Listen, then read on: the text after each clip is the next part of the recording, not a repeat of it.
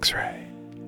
Welcome to The Local, your daily dose of hometown news and democracy. I'm Jefferson Smith from Portland, Oregon. It is Friday, June 26th. Today, back in the day, June 26, 1959, Prince Edward County closed their public schools rather than desegregate. The Virginia Board of Supervisors refused to appropriate money from the county school board of the public schools so that they did not have to comply with a federal order in the wake of Brown versus Board of Education. And from there, strengthened the school choice and anti-government movement across the United States, birthed in the South after Brown versus Board. And today, way back in the day, June 26, 1844, the provisional government in Oregon, having previously voted to bar slavery in the Oregon Territory, amended the no slavery law on June 26, 1844, to give slaveholders a time limit to remove their slaves out of the country. The effect was to legalize slavery in Oregon for 3 years. Today on The Local, we'll start with the Quick Six news headlines, an in-depth look at the special legislative session with Alex Zielinsky from the Portland Mercury, and an interview with Oregon Supreme Court Justice Adrienne Nelson. First up, it is today's Quick Six. Your legislative updates on police accountability and reform. A legislative committee met late Thursday night to finish work on a stack of bills. As a result, lawmakers might close as soon as today, Friday, as soon as each chamber meets. 6 bills were proposed on police reform. Chiefs of police and district attorneys praised changes to the bills that weakened the degree of reforms. Here are the updates on 6 bills presented. Shout out to some good reporting by Dirk Vanderhart.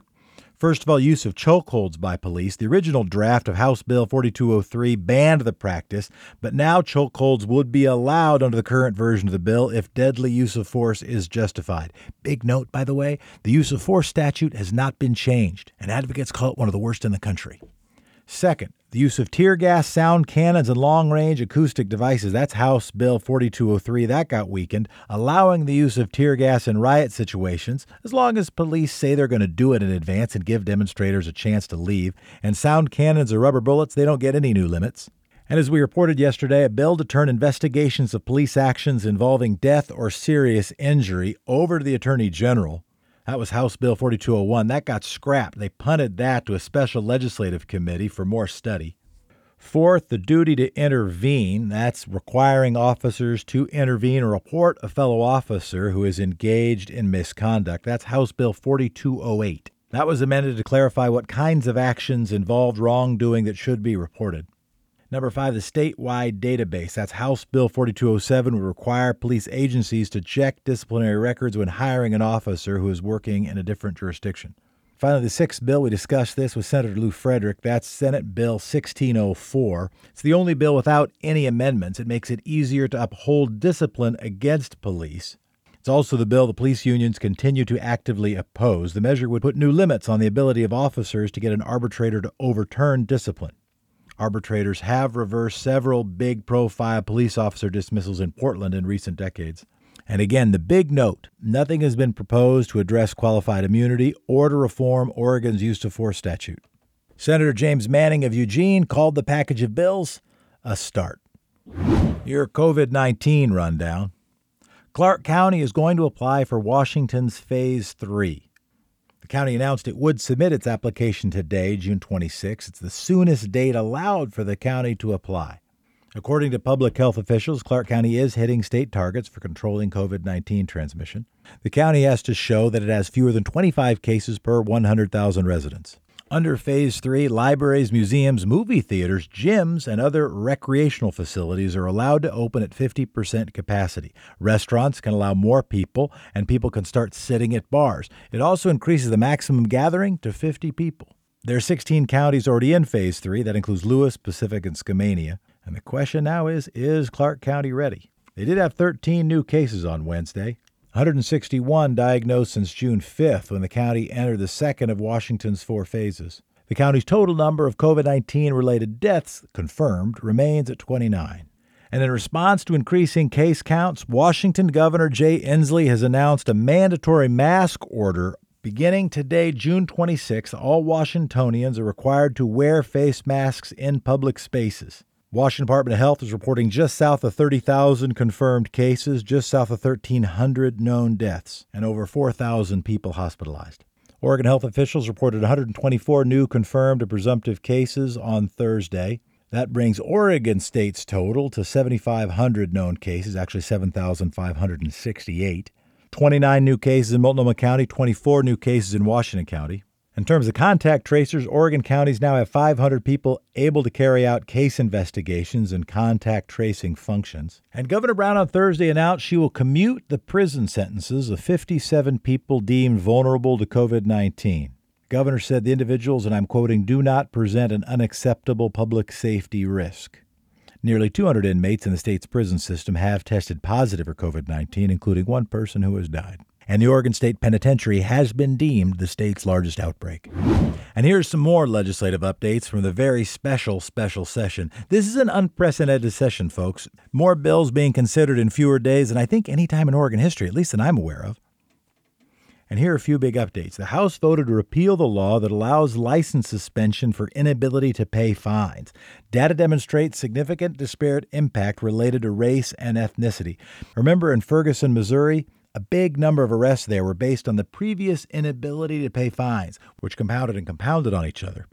House Bill 4210 in Oregon does not forgive debt owed from fines. It does still allow courts to suspend the license of drivers who fail to appear in court. The state Senate has passed a cell phone tax. This cell phone tax died during the Republican walkout last year. It's on its way to the fast track during this special session. It's Senate Bill 1603 for people following OLIS at home. By the way, I give you the bill numbers because then you can Google them. You can use OLIS, that's the Oregon Legislative Online System, and you can track what's happening with the bills. You can even testify if you want. Senate Bill 1603 shifts the burden of financing rural telecom from the few landline subscribers to the larger pool of wireless phone customers. And it takes some new money from the tax to finance broadband projects in rural parts of the state. There are a lot of places in rural Oregon that have agonizingly slow web connections. That said, support for the bill largely comes from urban and suburban Democrats. Rural Republicans, whose constituents would benefit from faster internet, uniformly opposed the tax hike in a committee vote on Wednesday. The bill now awaits votes by the full House and Senate. According to the Tax Foundation, Oregon has the lowest cell phone taxes in the nation. Oregon residents pay just about 1/6 of the national average. According to advocates, the new tax would increase typical cell phone bills by about $4 a year, and that would raise about $5 million for rural broadband. And alongside would come a reduction in what subscribers pay for landline phones. The bill's supporters say this could save the typical residential landline customer $12 a year. And the legislature is not passing blanket liability protection for businesses. Proponents wanted to encourage faster reopening of the economy. Barbara Smith Warner, the House Majority Leader, wrote in opposition to the bill, arguing it could have unintended consequences, impact the most vulnerable, while disadvantaging businesses who want to follow the law and the health guidance. Speaker Tina Kotek announced on Thursday that the liability issue would be sent to a work group, potentially for some upcoming session to take on. And here's a note. Legislative leaders do now expect Kate Brown to call a budget-focused special session this summer, possibly later in July. There is such a high expectation of the session, and maybe other ones, that the lone committee holding public hearings and working on bills this week is named the Joint Committee on the first special session of 2020. Notice if you already call it the first, the odds of a sequel, very, very high. By the way, shout out to reporter Dick Hughes at OregonCapitalInsider.com. I think we're going to be talking to him next week. Listen to those congressmen arguing. Is all that discussion and debate about you? Yeah, I'm one of the lucky ones. Most bills never even get this far. I hope they decide to report on me favorably, otherwise I may die. Die? Yeah, die in committee. The Beaverton School District has released a tentative plan for returning to the classroom this fall. On Wednesday, the school district announced that students can expect to split their time between the classroom and online learning. According to state health protocols, full classrooms won't be possible. There will be an online-only option called Flex Online. Applications will be available July 1st. You'll have until July 24th to apply. There will be 3 listening sessions to ask questions and give feedback, available July 13th to the 15th.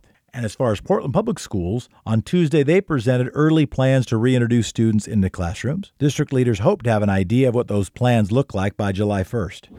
And in work and economic news, thousands of furloughed Oregon teachers are still waiting for their WorkShare benefits. WorkShare is designed to help employers retain skilled workers through temporary downturns. So, when employers cut hours, the state pays jobless benefits to compensate for the reduced wages. School districts throughout Oregon offer to furlough employees 1 day a week through the rest of the spring. The idea was to save money for the fall and use federal coronavirus relief payments to pay the workers. That 20% cut in worker pay was intended to be fully offset in most cases by the district's participation in Oregon WorkShare and the weekly $600 stimulus approved by Congress. However, it's been over a month now, and that money still hasn't arrived. The Oregon Employment Department, we've talked about them before, more than once, says its WorkShare program has been overwhelmed by the coronavirus recession. The program now takes 8 weeks to pay claims. That means several thousand Oregon teachers still haven't received their benefits. The state says the money is coming. Employees are, well, skeptical. 500,000 Oregonians have filed regular unemployment claims since the middle of March. And Portland Public Schools alone has at least 4,500 teachers and staff that have been waiting since May. In other COVID-19-related employment news, the Portland Trail Blazers have issued layoffs and salary reductions amid the coronavirus pandemic. And pour one out for the Montage. Le Bistro Montage has closed its doors. And some good news. Have no, limited fear. The Pickles are here. After the West Coast League baseball season was canceled, the Portland Pickles announced the formation of the Wild Wild West League, a.k.a. the Everybody Gets Coronavirus League. It's not what it's called. On Thursday, the new league announced its schedule, along with a surprising twist. Everybody gets coronavirus. That's not true. The Pickles will temporarily move their home games to Marion County to allow a limited number of fans to attend. Remember, Marion County was one of the counties with the highest outbreak rates. That's not part of the story. The Pickles say the team will eventually move back to its usual home at Walker Stadium in southeast Portland, but only when Multnomah County enters Phase 2 of the reopening plan. Oregon guidelines allow for up to 250 people at outdoor events in Phase 2. The Wild Wild West League season will kick off July 11th with the Spanish flu facing off against the French cholera. That's not true. The real game is going to be between the Pickles and the Gherkins. And that's today's Quick Six Local Rundown. X-Ray. The legislature is in a special session in Oregon. What bills will make it to a vote? How bold will legislators be in this historic moment? How long will it last? Here are Jefferson Smith and Alex Zielinsky, news editor of the Portland Mercury, with insights. You know, someone who has been covering police accountability in our town, in the City Hall, for more than the last 10 weeks is Alex Zielinsky of the Portland Mercury, and she is joining us right now. Alex Zielinsky, how you doing? I'm doing well. How are you? Woo-wee. It's the only answer I got. Woo-wee. It's lots. It's lots. So yeah, what are you tracking now? Are you tracking the special legislative session? Yeah. I'm anticipating a 10 a.m. start to the special session today. I mean, this is the second day of it, but today legislators are going to address a lot of the kind of proposed police reform bills and some of the housing kind of security bills for renters and for folks with mortgages during COVID. And so, I've been interested to see kind of what the police side of the special session will look like, especially because Governor Kate Brown really made it clear that this special session is going to be, both focused on COVID, but also focused on police reform. And seeing what that really looks like has been interesting, and I'm curious to see what can actually be accomplished in a short amount of time when it comes to, sweeping reforms that the state and at least a lot of its citizens are hoping for. Well, I want to. I did my own reporting. I did my own reporting last night of the bills that seem to be moving and those that seem not to be. What are you seeing as stuff that is high priority stuff that isn't likely to happen right now? Well, I think the one that we're pretty sure might be stalled is a bill asking for the state attorney general's office to investigate police shootings or the incidents of police shootings that end in death in local jurisdiction. So, for instance, if a Portland police officer shot and killed someone, and there's an ensuing investigation as to kind of what happened, why that happened, it wouldn't be done by someone in the Portland Police Bureau. It would be done, that investigation could be done by someone at the Attorney General's office. The idea being that it's someone who is not tied directly or not employed by the same city and same jurisdiction as the person who maybe shot and killed someone. And so that bill, while it seems really promising for some folks, I think the Attorney General's office has really raised concerns that they don't really have the bandwidth to do all those investigations, and that there needs to be more details kind of hashed out as to, okay, when, in what circumstances will they be called in versus not? How do you make sure that, right after a crime like that is committed, or, the investigation begins right afterwards. Usually police come to the scene, investigators come to the scene, they mark everything off. How will the Attorney General's office be able to be there to start the investigation immediately? Do they have the capacity to have the same kind of boots on the ground presence that traditional investigations have? And maybe if they don't, is that a loss? We don't know. So that's something that I think a lot of lawmakers, and including the Attorney General's office itself, is kind of hesitant to fully support, because they feel like there need to be more details ironed out, which I think is going to be something raised again and again in this very brief special session, saying, hey, these reforms are great, but we haven't had much time to actually iron out the wrinkles and really take a look. And okay, let's maybe form some work groups and think about it, which is, a classic response to any issue in legislative sessions or legislative scenarios. But it'll be interesting to see kind of today, especially where that tone is set. I saw a dynamic in the city. I think we all saw a dynamic in the city where Joanne Hardesty had been the leader of the activist band, and then all of a sudden the band moved on and was saying, well, let's do even more than this. More is possible. Are you seeing a similar dynamic in the legislature with Lou Frederick and Janelle Bynum, who have been placed as and have shown their own leadership to help lead this band, and now advocates are trying to push even further? Yeah, that's spot on. There are a lot of folks who are in the kind of police reform advocacy group who believe that the state legislature isn't going far enough, that they are just trying to pass bills that will maybe set the groundwork for future work, which is not, what radical kind of reform looks like to activists. It's kind of your classic legislative, incremental reforms over, what a special session kind of is hoping to be. Lou Frederick has proposed a bill and reintroduced a bill that he's introduced twice before, and is not really changing the phrasing or wording about it, that will limit or make it a little bit.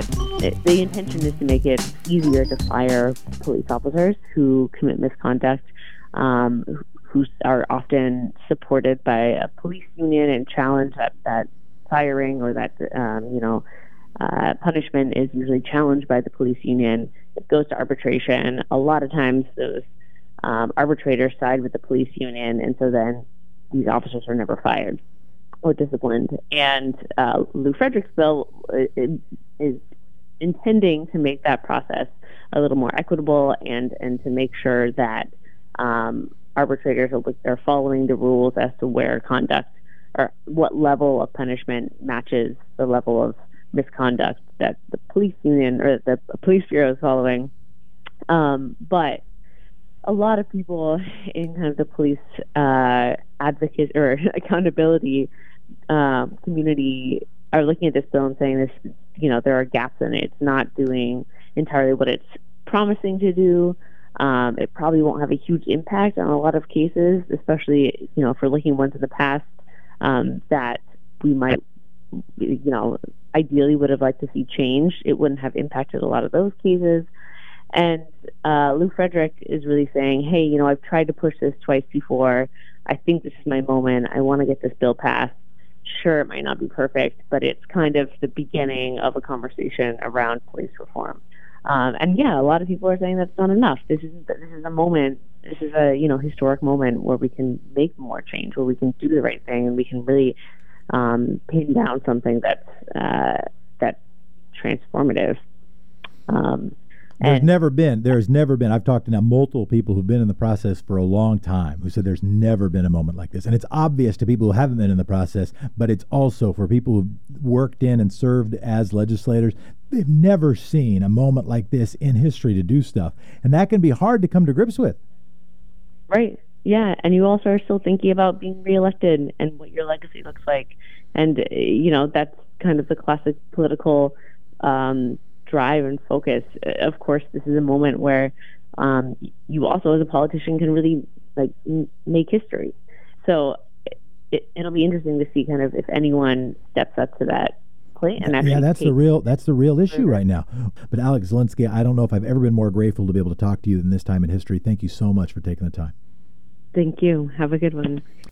Judge Adrienne Nelson is the first African-American woman appointed to the Oregon Supreme Court. Judge Nelson and Jefferson Smith are up next with a look back at Judge Nelson's journey to Oregon and a look forward at addressing biases in the judicial system.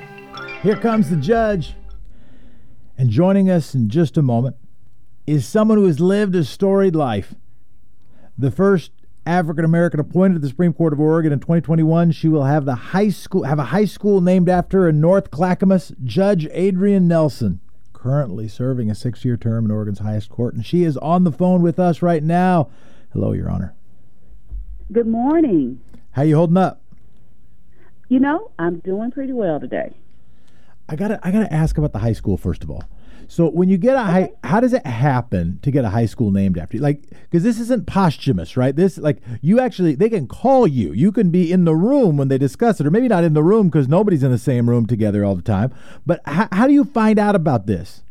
Well, this was actually a multi-year process. There were actually 2 votes for the school being named after me. In 2018, after a number of conversations, the vote was not positive. It was voted down. They changed the process.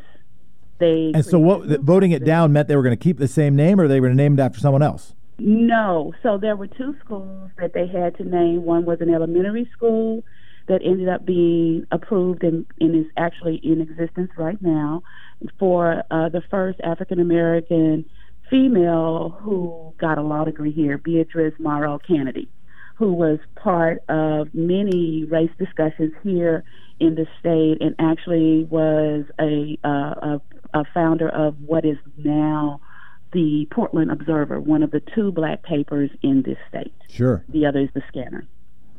So, and then there was a conversation about the new high school, and my name was 2. It was my name in Oregon Supreme Court. I'm not Oregon Supreme Court. That's me. Oregon Symphony conductor James DePriest. I remember James DePriest. It seemed like he was the head of the Oregon Symphony my whole childhood. Right, and so it was voted down. There was a concern about the process. And they redid the process, the school board did, and it came up through that second process that James DePriest and my name were the 2 names submitted again. And at that meeting in May of 2019, which I did not attend, they chose to name it after me. So I wasn't in the room, but I was kind of aware of the process, and I really don't know who submitted my name because names were submitted from a variety of sources in the community. And then there ended up being one which ended up being my name. As a bit of background, you went to University of Arkansas. You weren't born in Oregon. You ended up here because your mother had relocated here? I think you were born in maybe Kansas? Yeah. No, Kansas City, Missouri, I think. That's right. All of that's correct. And so how did you end up here? What was the decision like? And what was the transition like to move to Portland, Oregon?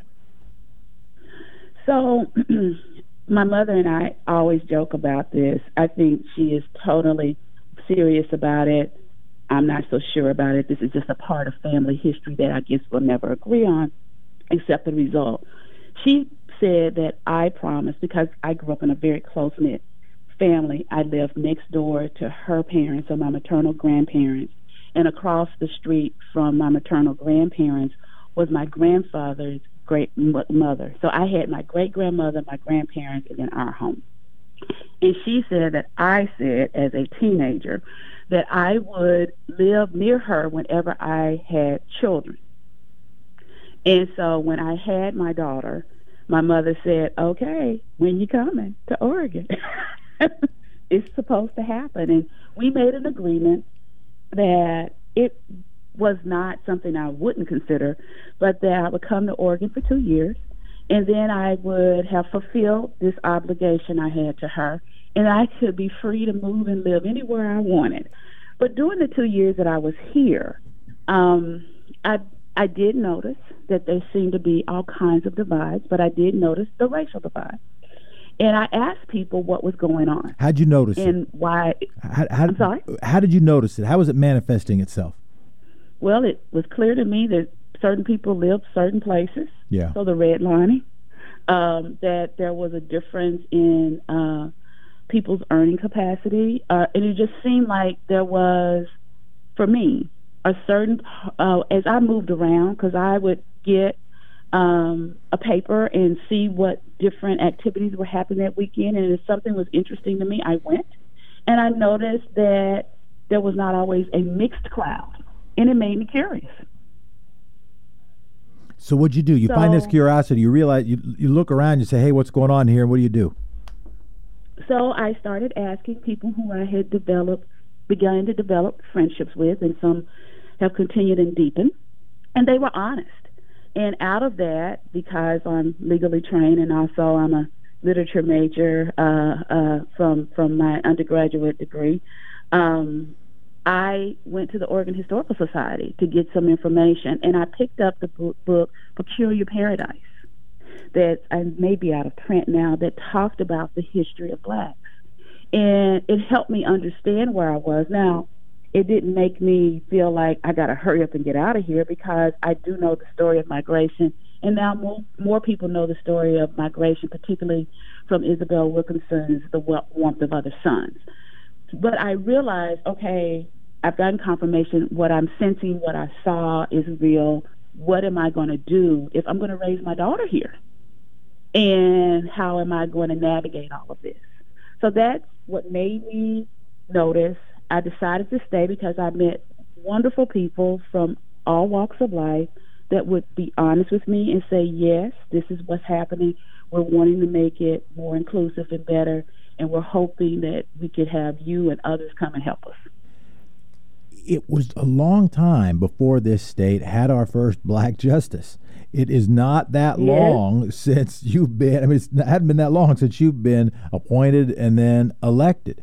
What are you seeing right now in the culture of the legal profession in Oregon? What are you seeing now in the culture of the judicial branch in Oregon? Any changes you're seeing over the last 10 years or heck 10 weeks?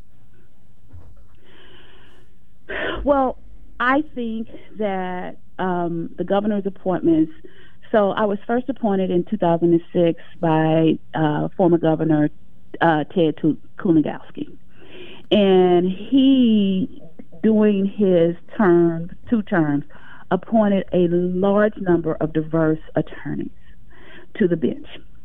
And so that the bench is more reflective of the communities we serve. And Governor Brown has taken up that mantle and has appointed a large variety of people.